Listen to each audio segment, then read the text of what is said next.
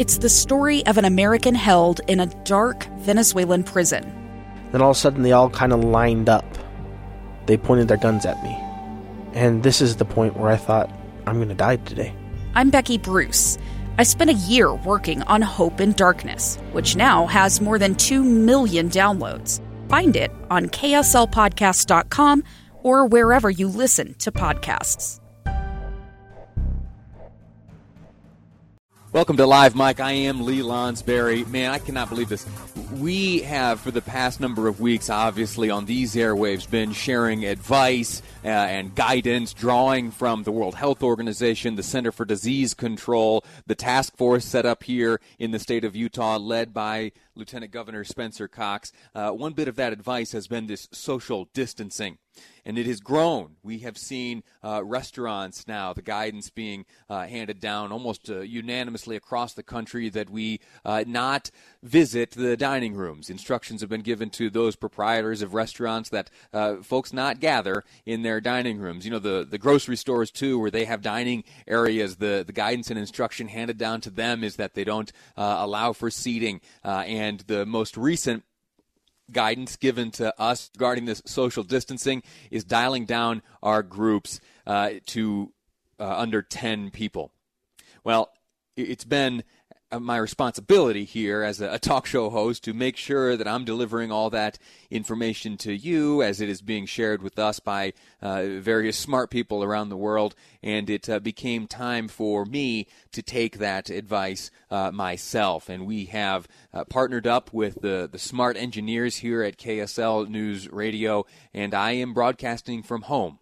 Early this morning, I was met by an engineer here in my home who brought a little device that allows me to broadcast. I got a headset on and a microphone, and for the foreseeable future, I will be practicing what I preach, this social distancing. I will be sitting here in the guest room trying to bring to you all the information that is available to me. And if you hear a baby crying in the background from time to time or a cat meowing, just know that that's part of this new now. The new normal. I guess as you heard Boyd Matheson earlier this morning making a case for the phrase the new now. And I agree with the point that he was making. This is something that we are strong enough to endure, and we shall do so.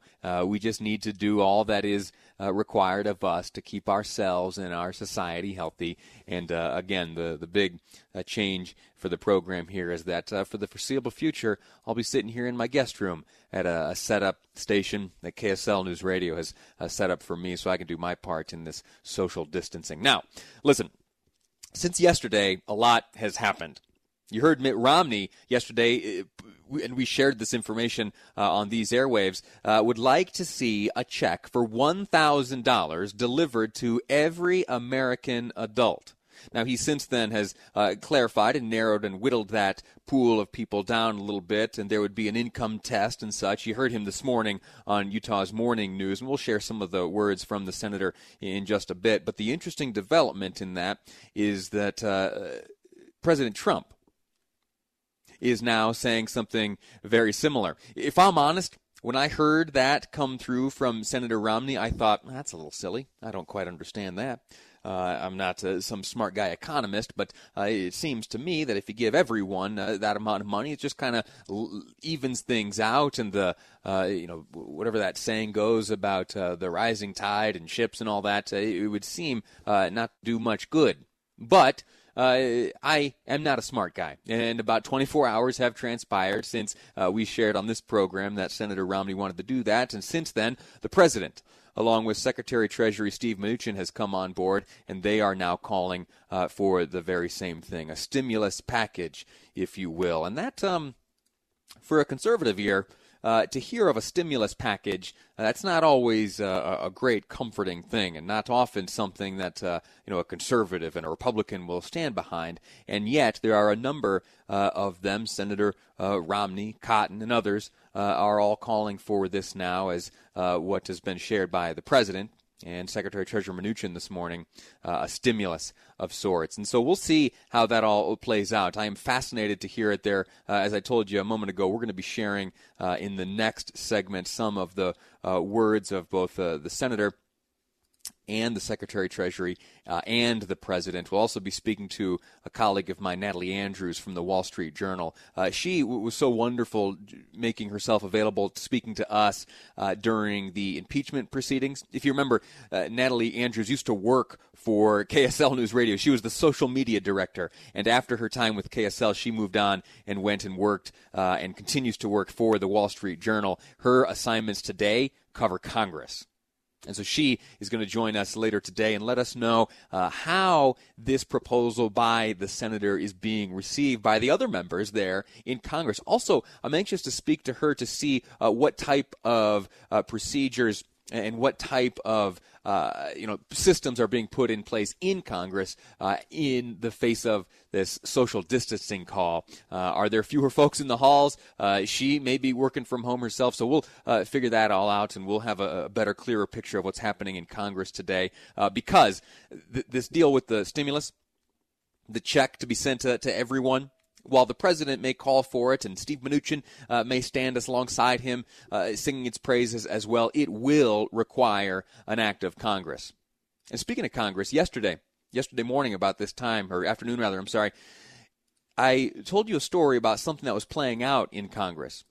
That last Saturday morning, very, very early, the House had gotten together and they had voted on the second version of this coronavirus package, this aid package to combat the spread of this coronavirus here in the United States. Well, they voted on it. They passed it, the House, that is. But then over the weekend, there were some amendments brought up and proposed and added to that package that the House had passed.